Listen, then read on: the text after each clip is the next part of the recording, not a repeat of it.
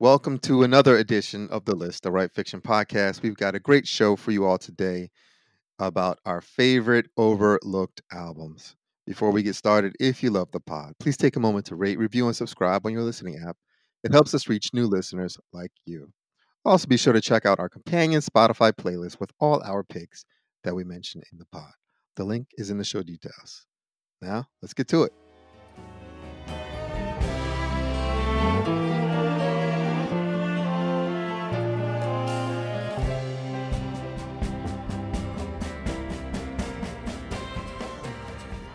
On this podcast, we generally talk about all our favorite albums. Each episode, we try and squeeze in all our favorites, but unfortunately, no matter how hard we try, we can't get them all in. That is why we have these episodes to chat about the albums that are just below our all time favorites, but that we think are still pretty amazing. On this show, we are super excited to jump back in and give you another dose of our favorite overlooked albums. So hang out with us for a bit and enjoy the show. Now, here are the guys. We have Adam, of course, Yo. Freddie Berman, Yoo-hoo. Brendan, Yeah. Brendan, Yay. Ian, Brendan. and then Aaron Brown. That's me, the John Stockton of podcast, dishing out assists left and right. Not flashy, but gets the job done. And today we are going to start with you, Adam. Excuse me, to give Album.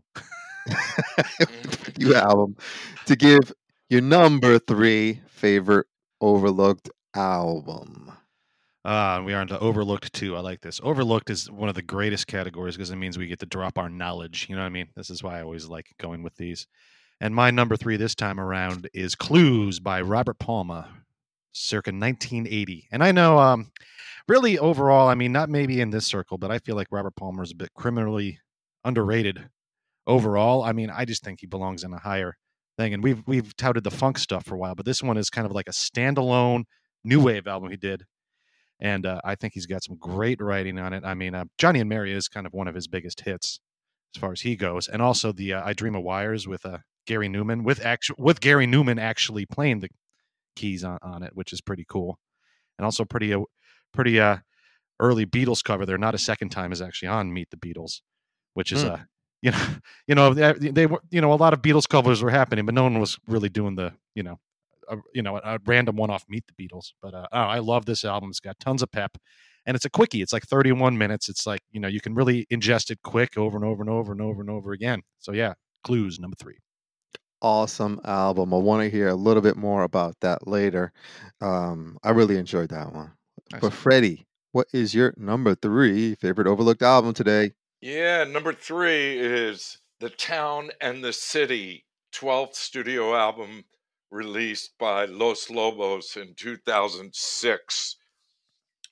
Didn't really have any big quote-unquote hits, any radio songs. I don't remember hearing any of this stuff on the radio. And it's the title of the album is taken from the debut novel by Jack Kerouac, and the album explores themes of longing, disillusionment, and loneliness in the Mexican-American immigrant experience, which obviously perfectly describes Los Lobos' upbringing.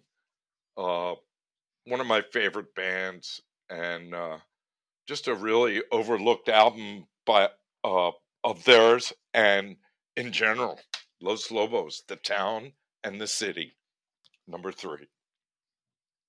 That's an excellent pick, Freddie.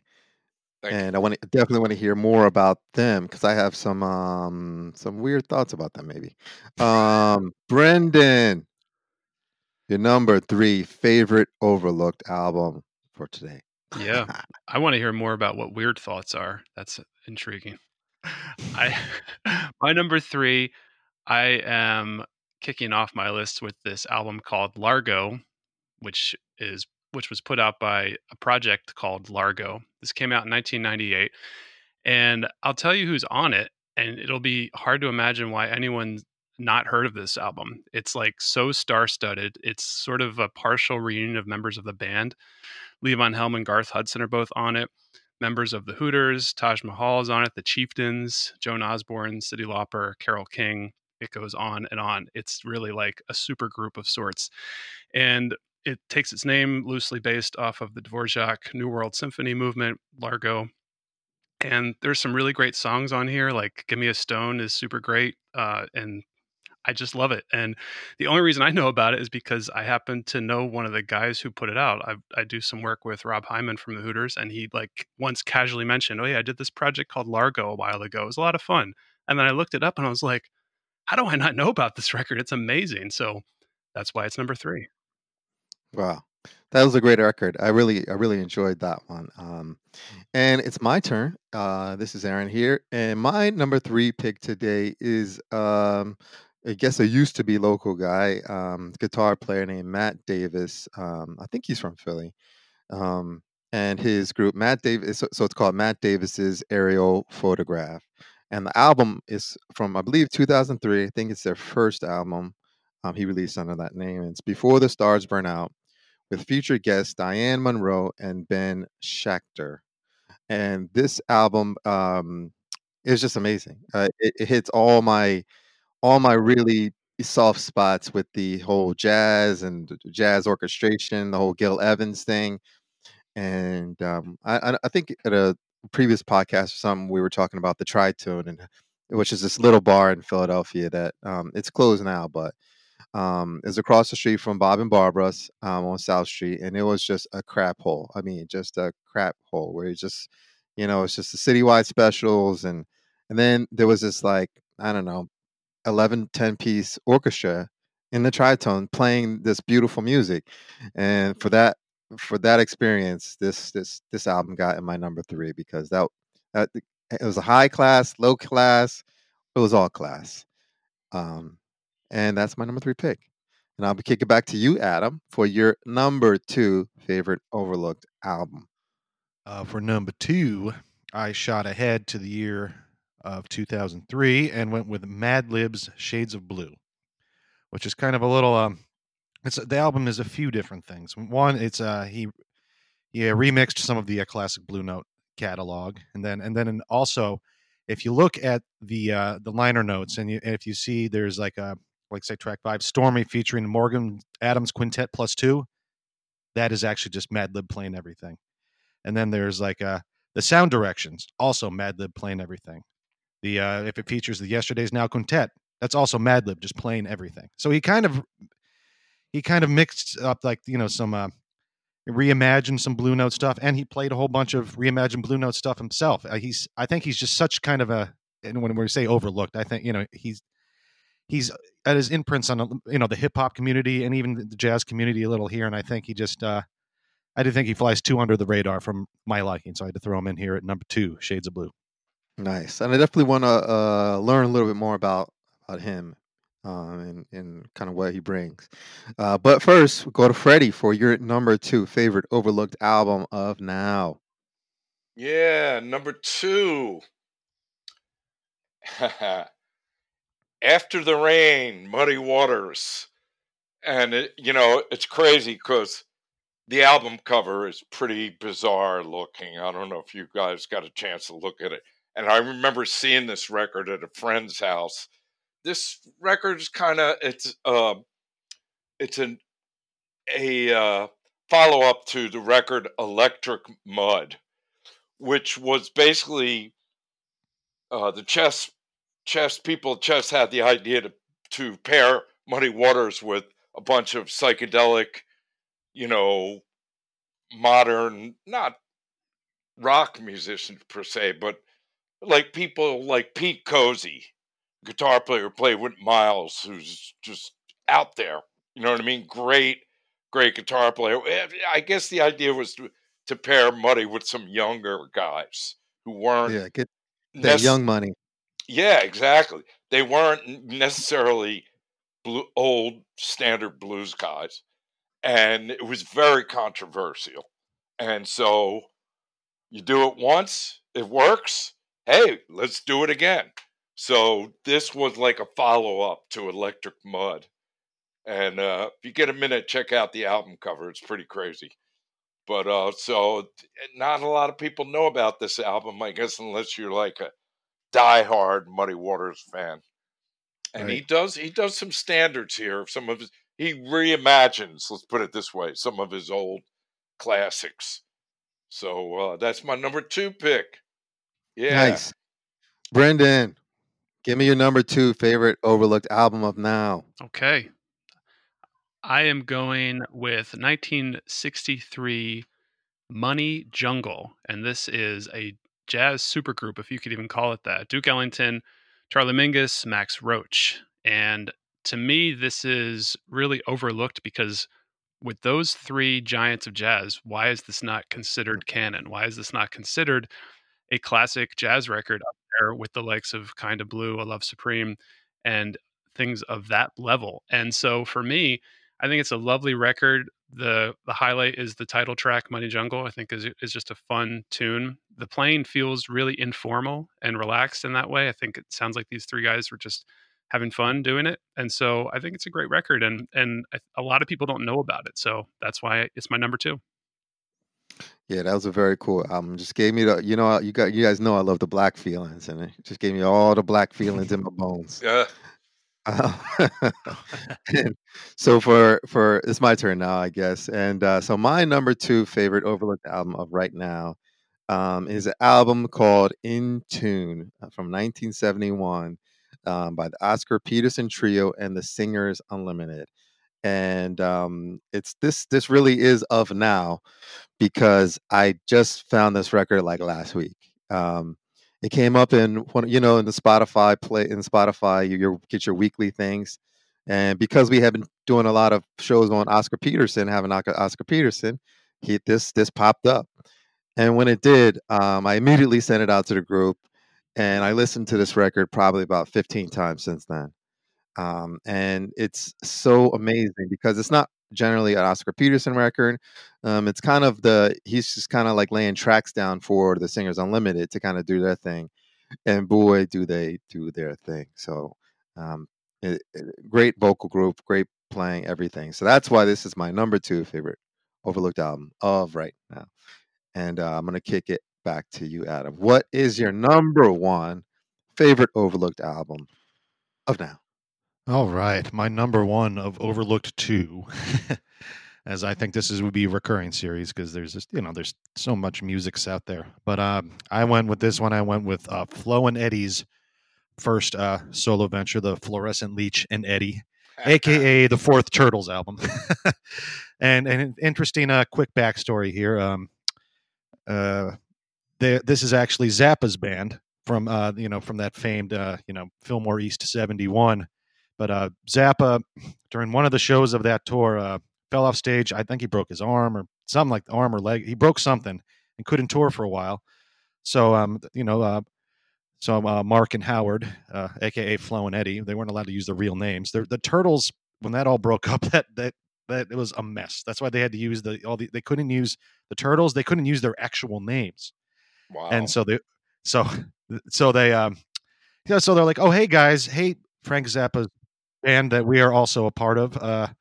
Here we got this album that's supposed to be the Fourth Turtles album. How about we record it? So they did. I mean, you just, and I think also I think the Turtles and another overlooked thing. I mean, with Happy Together, Eleanor, and then they sang literally all of T-Rex's hits. There's Flo and Eddie's backing. They have backing vocals where people don't even know. They're like the duo that nobody knows they know. But this album just kind of never really bubbled up. And I mean, I think because they did these couple, and then I think Zappa got going again eventually. But and they also never really hit. I don't think they ever hit the heights of They did 2 albums actually with this lineup.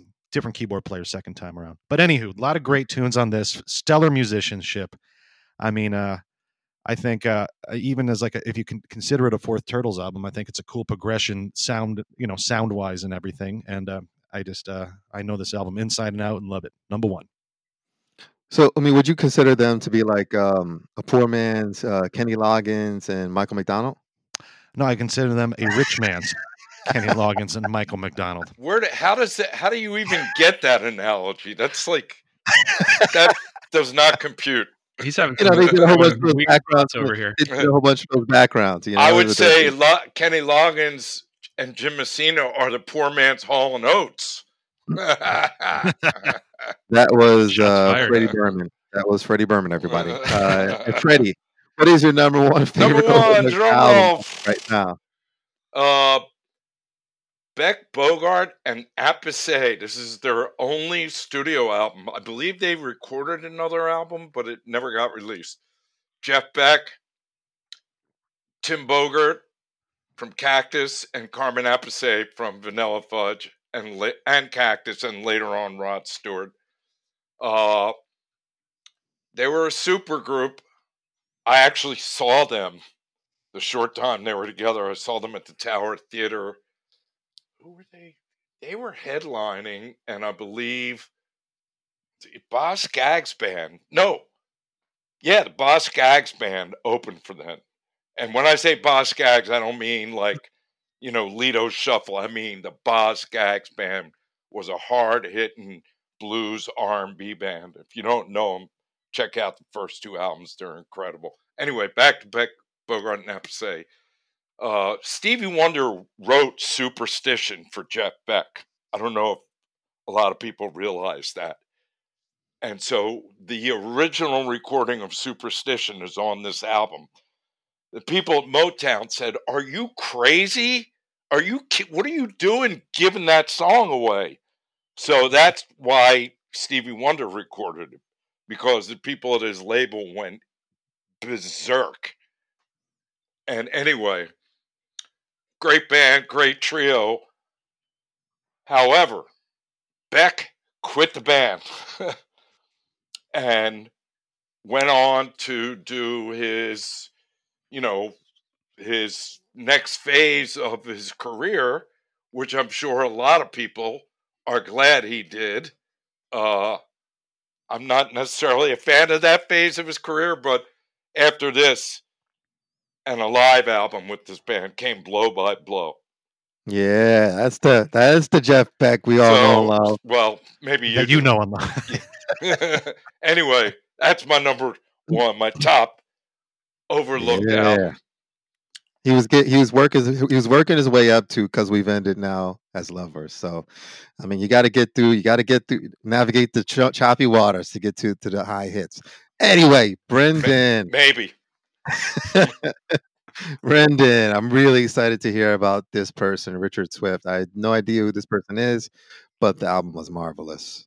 Come on, buddy. Right on. Yeah. So my number one, to not bury the lead, Richard Swift, The Atlantic Ocean. This came out in 2009. And I think for me, Richard Swift is one of the most overlooked musicians in the last 20 years. I mean, yes, rest in peace. We lost him recently.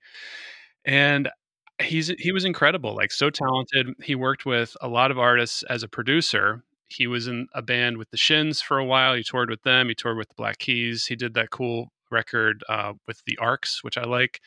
But then his solo stuff was really great. Like he has very unconventional production techniques, and The Atlantic Ocean is just a solid record through and through. And I'll say it, like the closing track, Lady Luck, is one of my favorite songs of all time. It's incredible. So I think he deserves way more love in the pantheon of producer artists. And so that's why he's my number one. Yeah, this album was fantastic. Fantastic. And then we're going to end up with me here, Aaron Brown, the John Stockton of podcast here, with my number one favorite overlooked album of right now.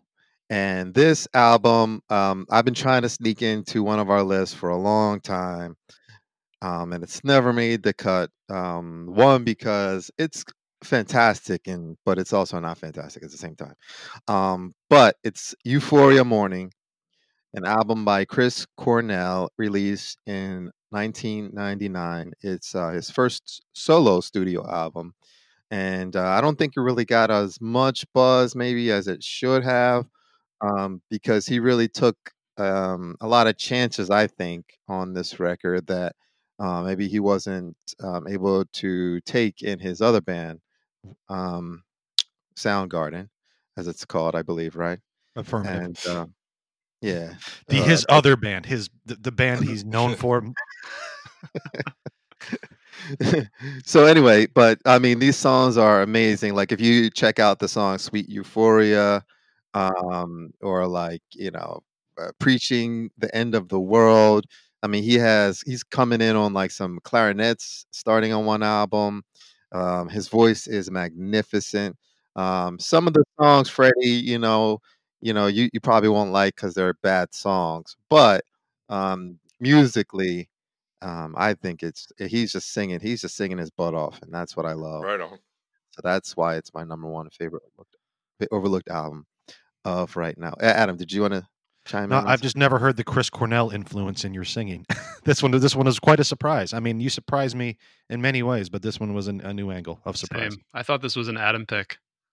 No Me too. way. And I have some more stuff to say about this, but we will talk about this later in the discussion portion.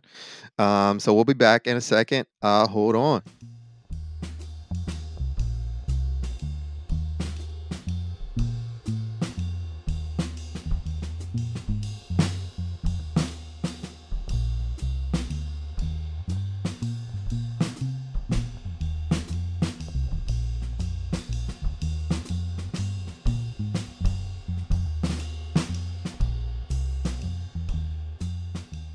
And we are back. And so we gave some great picks in the first segment there. And I want to go to you, Freddie, first.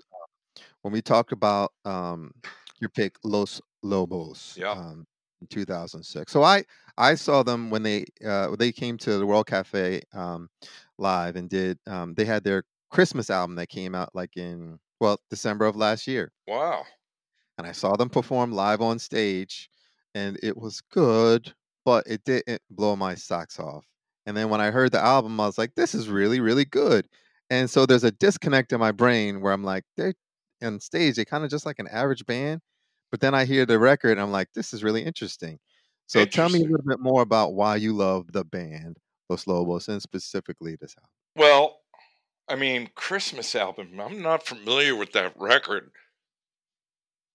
I mean, they've written. If you really want to get into the definitive Los Lobos, check out Kiko. Kiko and the Lavender Dream, I think, is the name of the record. I just call it Kiko. It's Lavender Moon. I'm sorry. It's their masterpiece to me. And it's a Christmas album. Interesting. What I like about them is obviously how they mix their Mexican American influence with rock, and how they straddle between the both worlds. And back in the day, there was a huge Latino rock scene in California, in Southern California. I mean, it was huge, and I think they are another peg in that tradition. So yeah, maybe that Christmas thing just wasn't their.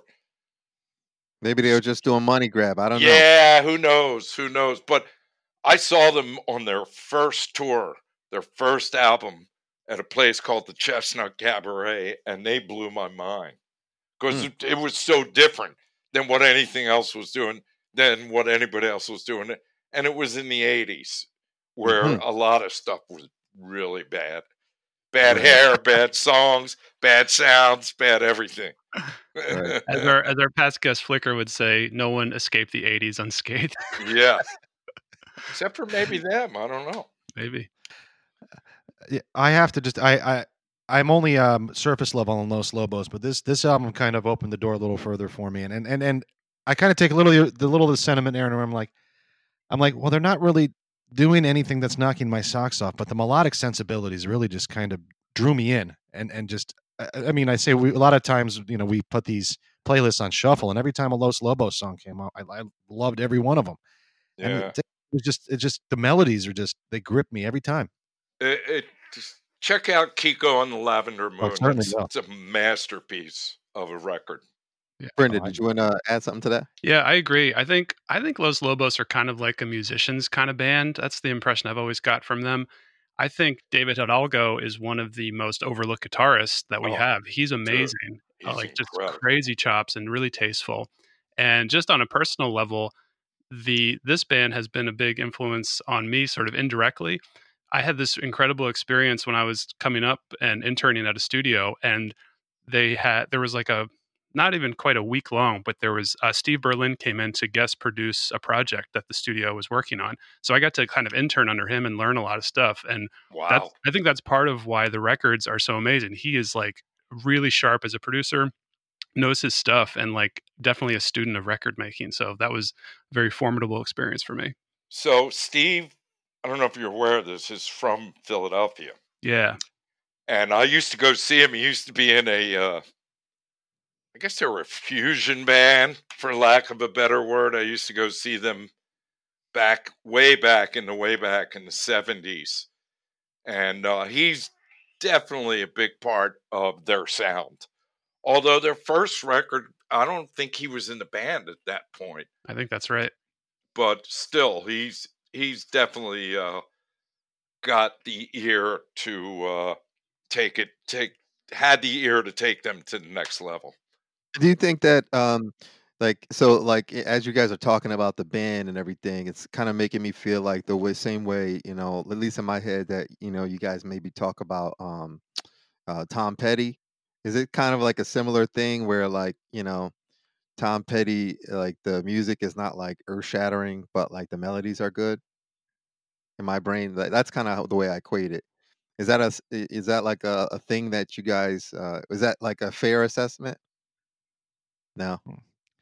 Tom Petty had a little more mass appeal, I think. Because I mean, I know a handful of Los Lobos. I think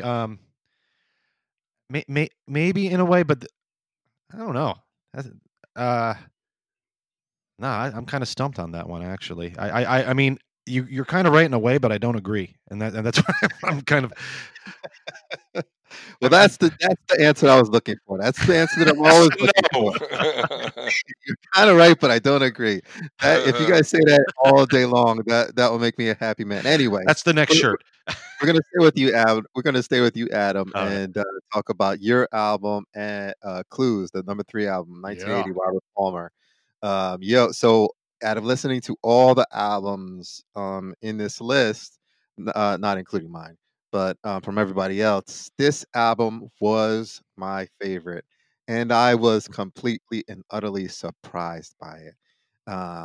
This album it was like boopy and boppy in an electronic kind of way, but he was just killing it. Like, it was just so listenable. Tell me a little bit more about this album and Robert Palmer, and why he isn't part of that. Like, when I think about Robert Palmer, I think about, like, what's that guy, the in Phil Collins, and what's the other guy that we love, the other singer guy from Genesis, Peter Gabriel. Peter Gabriel. Gabriel. I just kind of think about him these, but then, like, wait, he's not anywhere near those guys. So, like, how come? Yeah, that I really can't answer that question, really. Well, just but I can answer how I actually got to this album is because we always bouncing back and forth, and I think it was Freddie talking about Robert Palmer and Pressure Drop, and then I found a copy, and then I found Sneak and Sally, and then I found Some People Always Get What They Want, and I just kind of start, with my neuroses, I just kind of keep on going down the line of albums, and I really enjoy. I mean, and really, I guess the tie initially, of course, to Robert Palmer was Little Feat, because they had the Little Feat guys playing on a lot of the albums early on. But Robert Palmer, like, early on, is a lot of funk. He even experimented with a bit of reggae in there. Always very soulful. And then he made this turn here on this album to new wave. And he only did it for that one album, and then he really took a very more pop-oriented turn. Like, most people will know Robert Palmer from, like, the 80s stuff, like the Addicted to Love, Simply Irresistible. And that stuff is decent, but I think that his earlier stuff gets kind of forgotten a little bit more to the mass pop appeal thing. But, like, I don't know why he only did one new wave album, and he even brought in Gary Newman to do Gary Newman's song, His thing, which I found it's kind of interesting. It's a more like kind of like a Nielsen does Newman, where like Randy Newman plays piano on the on the whole thing, which is another pod in itself there. But I don't know why I really, I mean, I wasn't, I don't understand why Robert Palmer isn't up there with those guys. Hey, so I'm gonna pose that to the other guys. Why isn't Robert Palmer up with the greats of the era, Freddie and Brendan? Freddie, go ahead. All right. First of all, I'm gonna just say Flicker, and you'll know what I mean because we just mentioned it. Yeah. Nobody escaped, and for sure, either did Robert Palmer. I mean, if you're trying to compare Robert Palmer to Peter Gabriel and Phil Collins, I mean, totally different sensibilities. Robert Palmer, as far as I'm concerned, was more of a soulful cat. You know what I mean? And throw in Billy Joel then too. What? Throw in Billy Joel as like a comparison guy. No, there's no comparison. No comparison. I mean, Robert Palmer is high or like Robert Palmer's high. Brendan, what do you say? You're baiting me. He's baiting everyone. He is. So anyway, I think it could be much higher than a lot of folks. Well, I guess.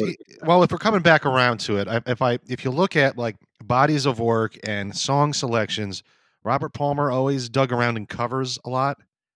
I mean, there's always a couple covers on every album. I mean, and I love a lot of his albums, but there's always a few holes. There's always a few holes.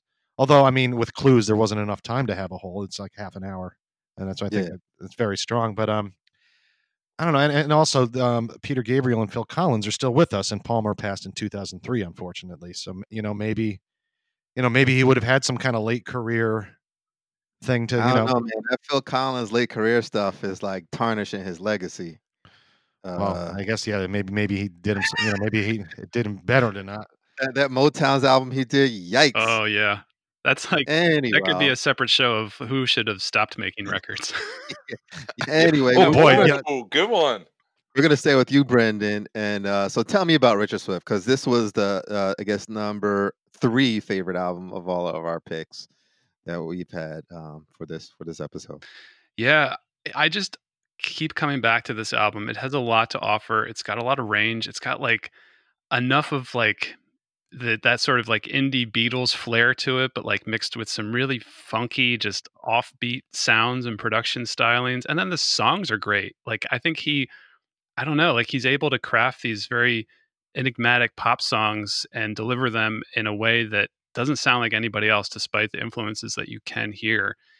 And I think he was amazing, really, like just super underrated, talented guy, troubled guy for sure, which I think is part of why he's not around anymore. But he really put out a lot during the time he was here. And man, he's like one of those producers that I listen to his records. I'm like, I wish I could have gotten a chance to meet him and or work with him in some way. I think that would have been a blast. Adam, what do you got, man?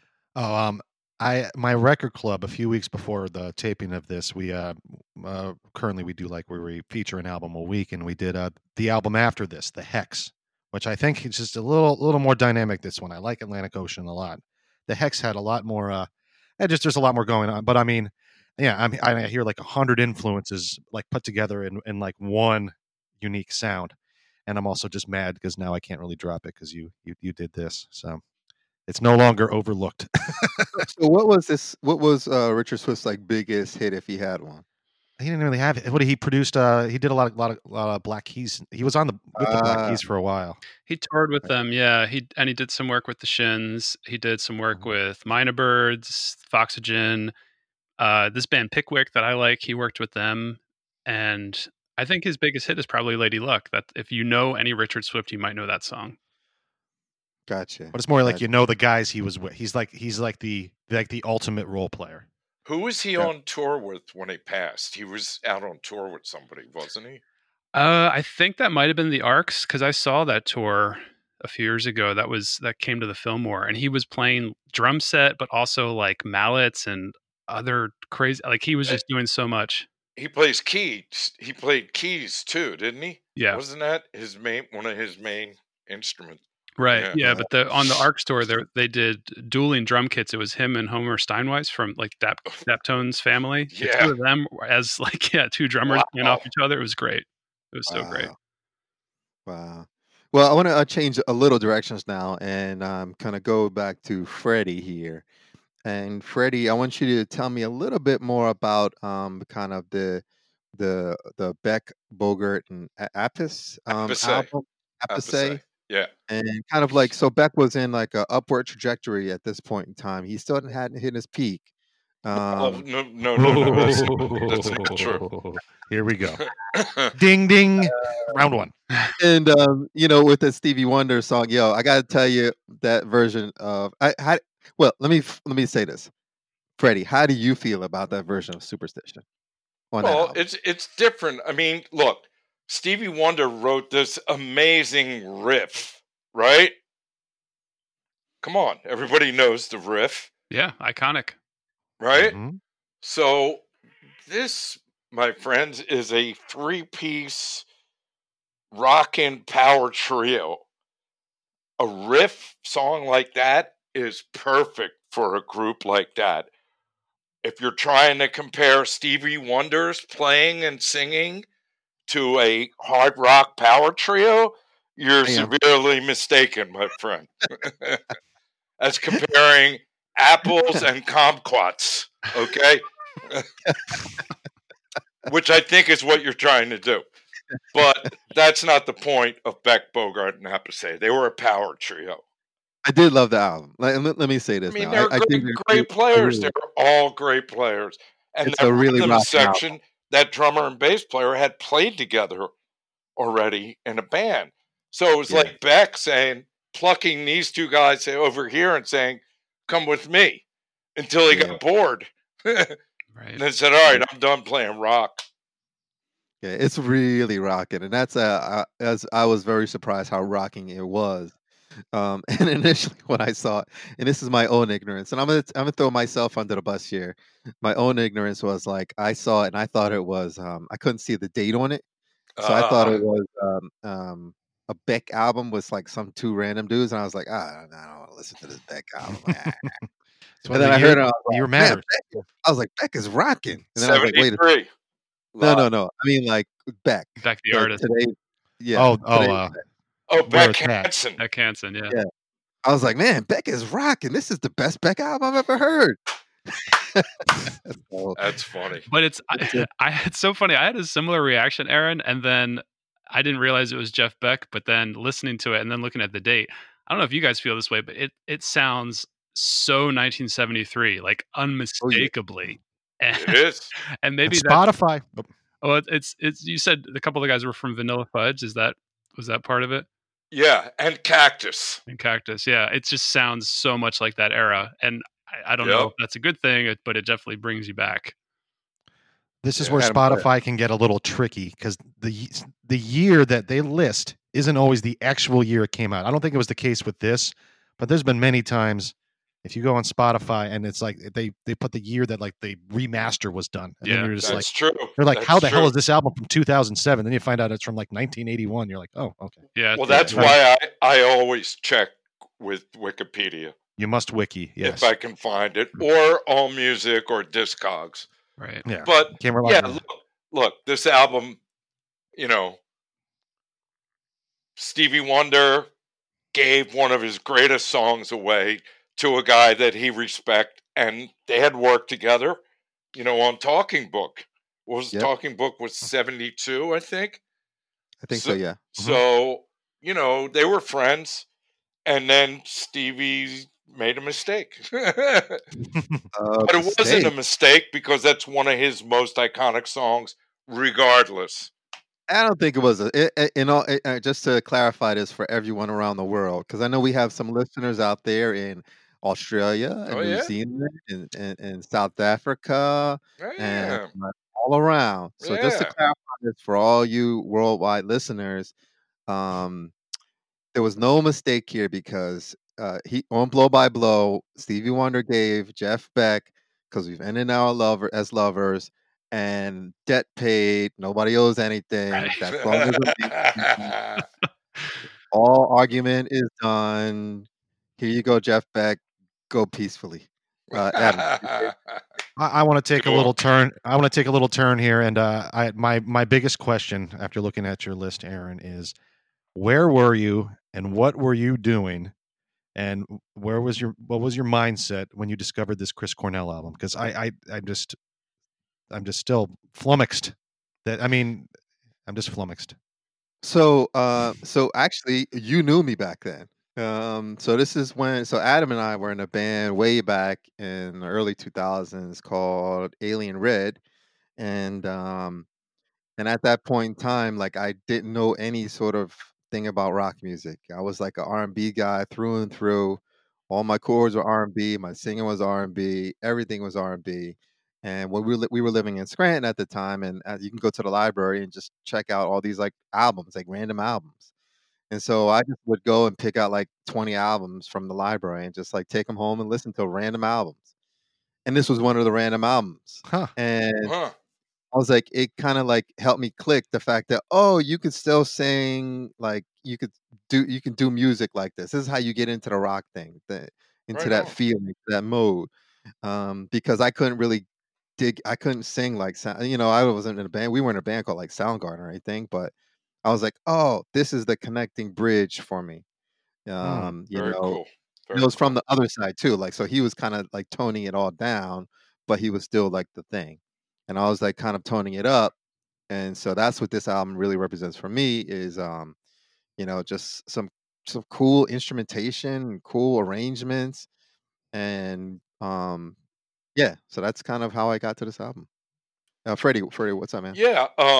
Also, I want to ask you, Aaron, about the Matt Davis record. Where did that come from? I mean, I know who Matt is. I know Matt, and I know who Ben Schachter is. But how did that come to be one of your choices?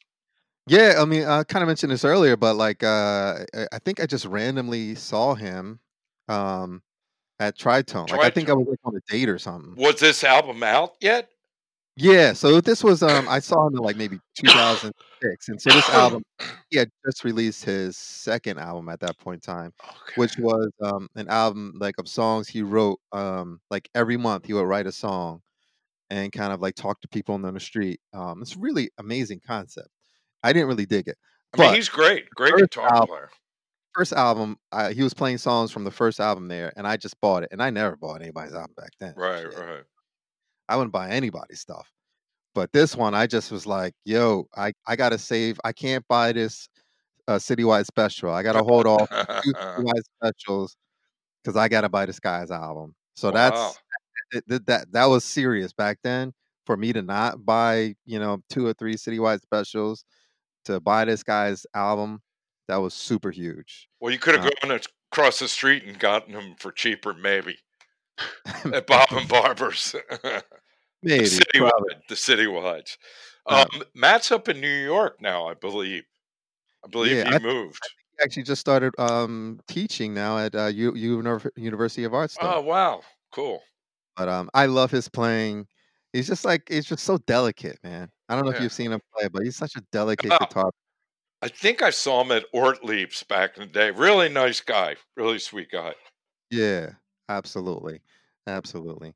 Um, so switching, gears a tiny bit. I just want to go to Brandon, your album Money Jungle, because again, you guys know I love the Black Feelings, and it has all the Black Feelings. Tell me a little bit more about this record, because I know in reading what's his name, Miles Davis's biography, I know Mingus just loved Duke Ellington. So when I saw that, I was like, oh man, yeah, I know this is going to be really good.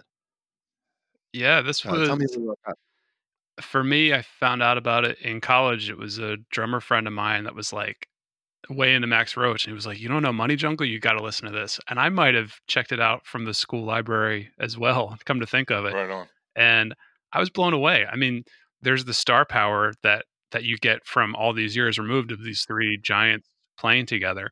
But then the record works. Although in researching this a little bit, I did see that like a lot of critics kind of pan the record for the audio fidelity and maybe the cross generational playing between Ellington and Mingus and Roach. There's just too much of a gap there. But honestly, I think Ellington sounds like Ellington. I think Mingus kind of shifts his style to meet Duke a little bit more, but at the same time, like gives you a little bit of a taste of what you're going to get from Mingus in the years to come. So I think the album works on a lot of levels, and I really think it should be discussed more widely.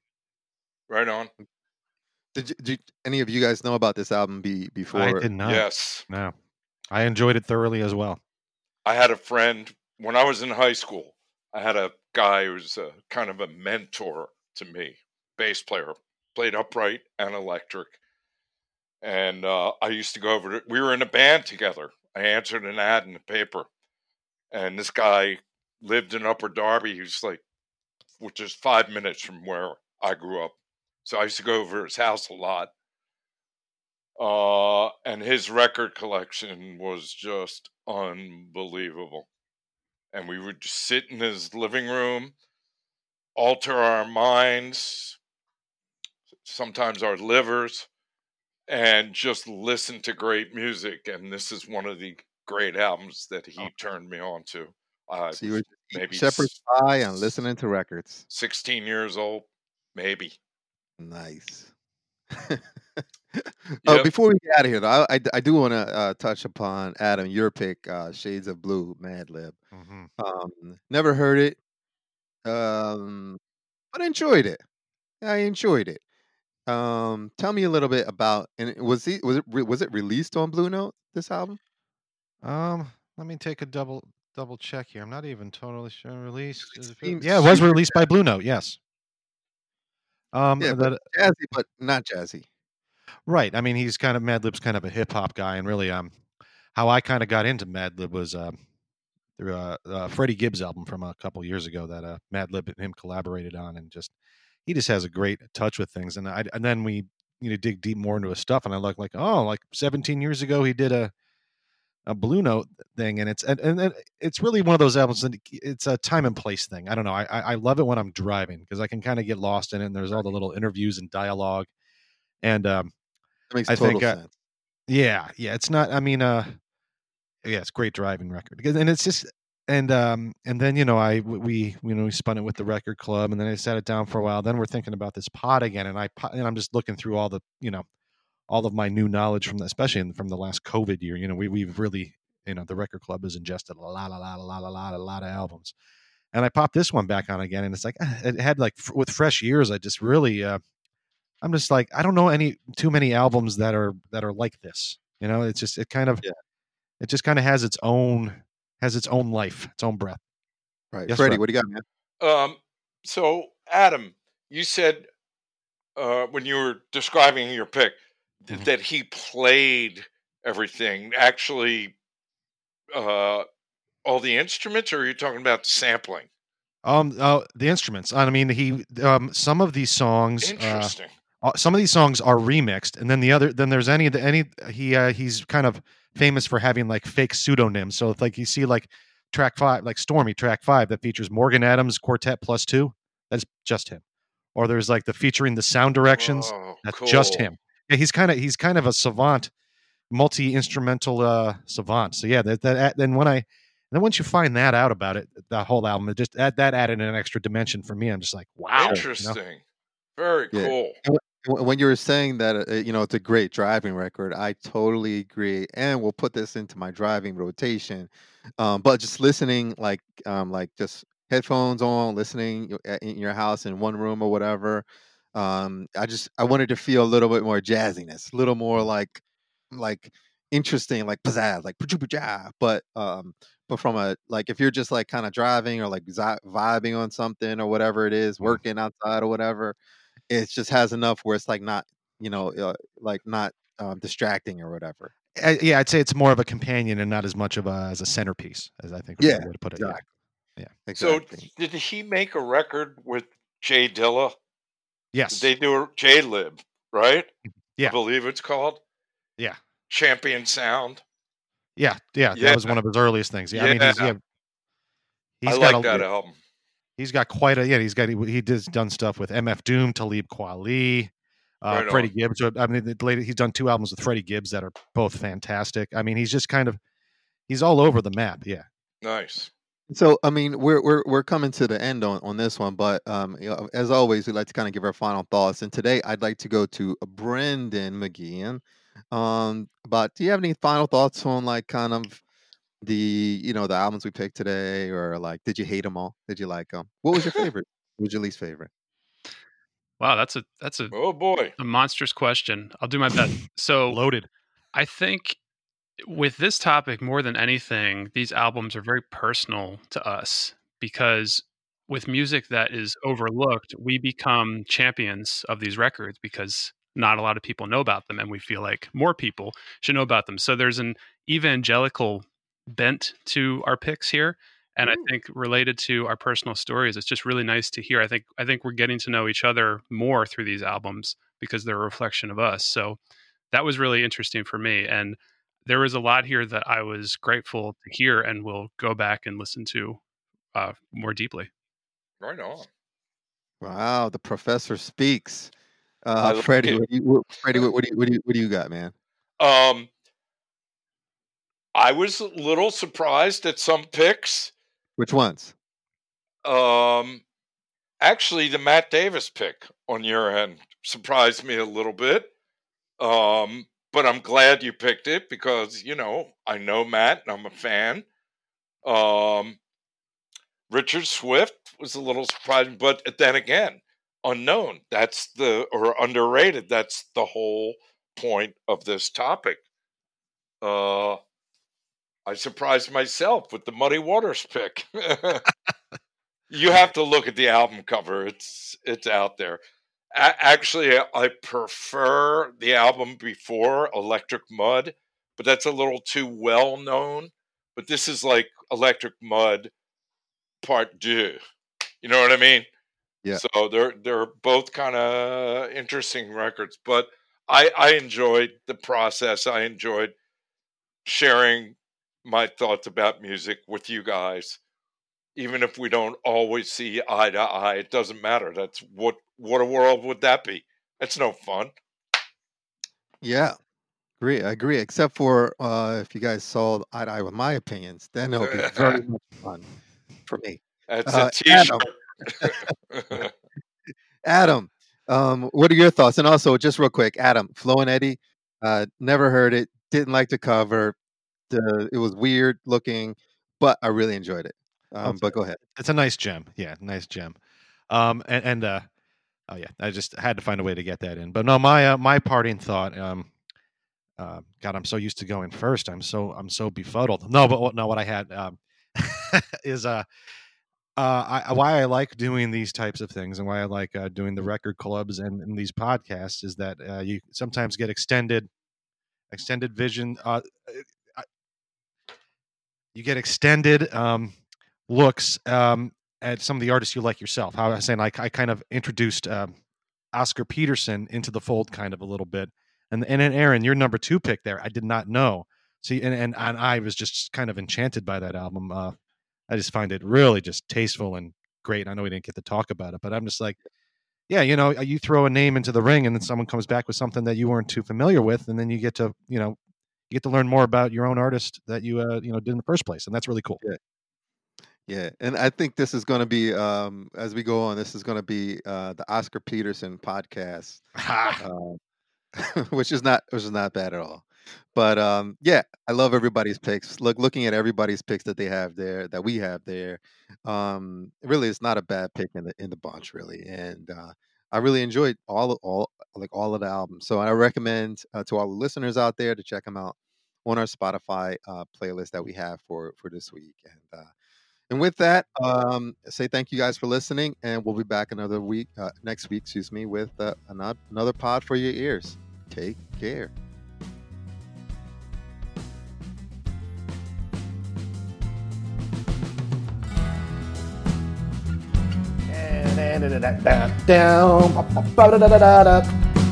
Right fiction.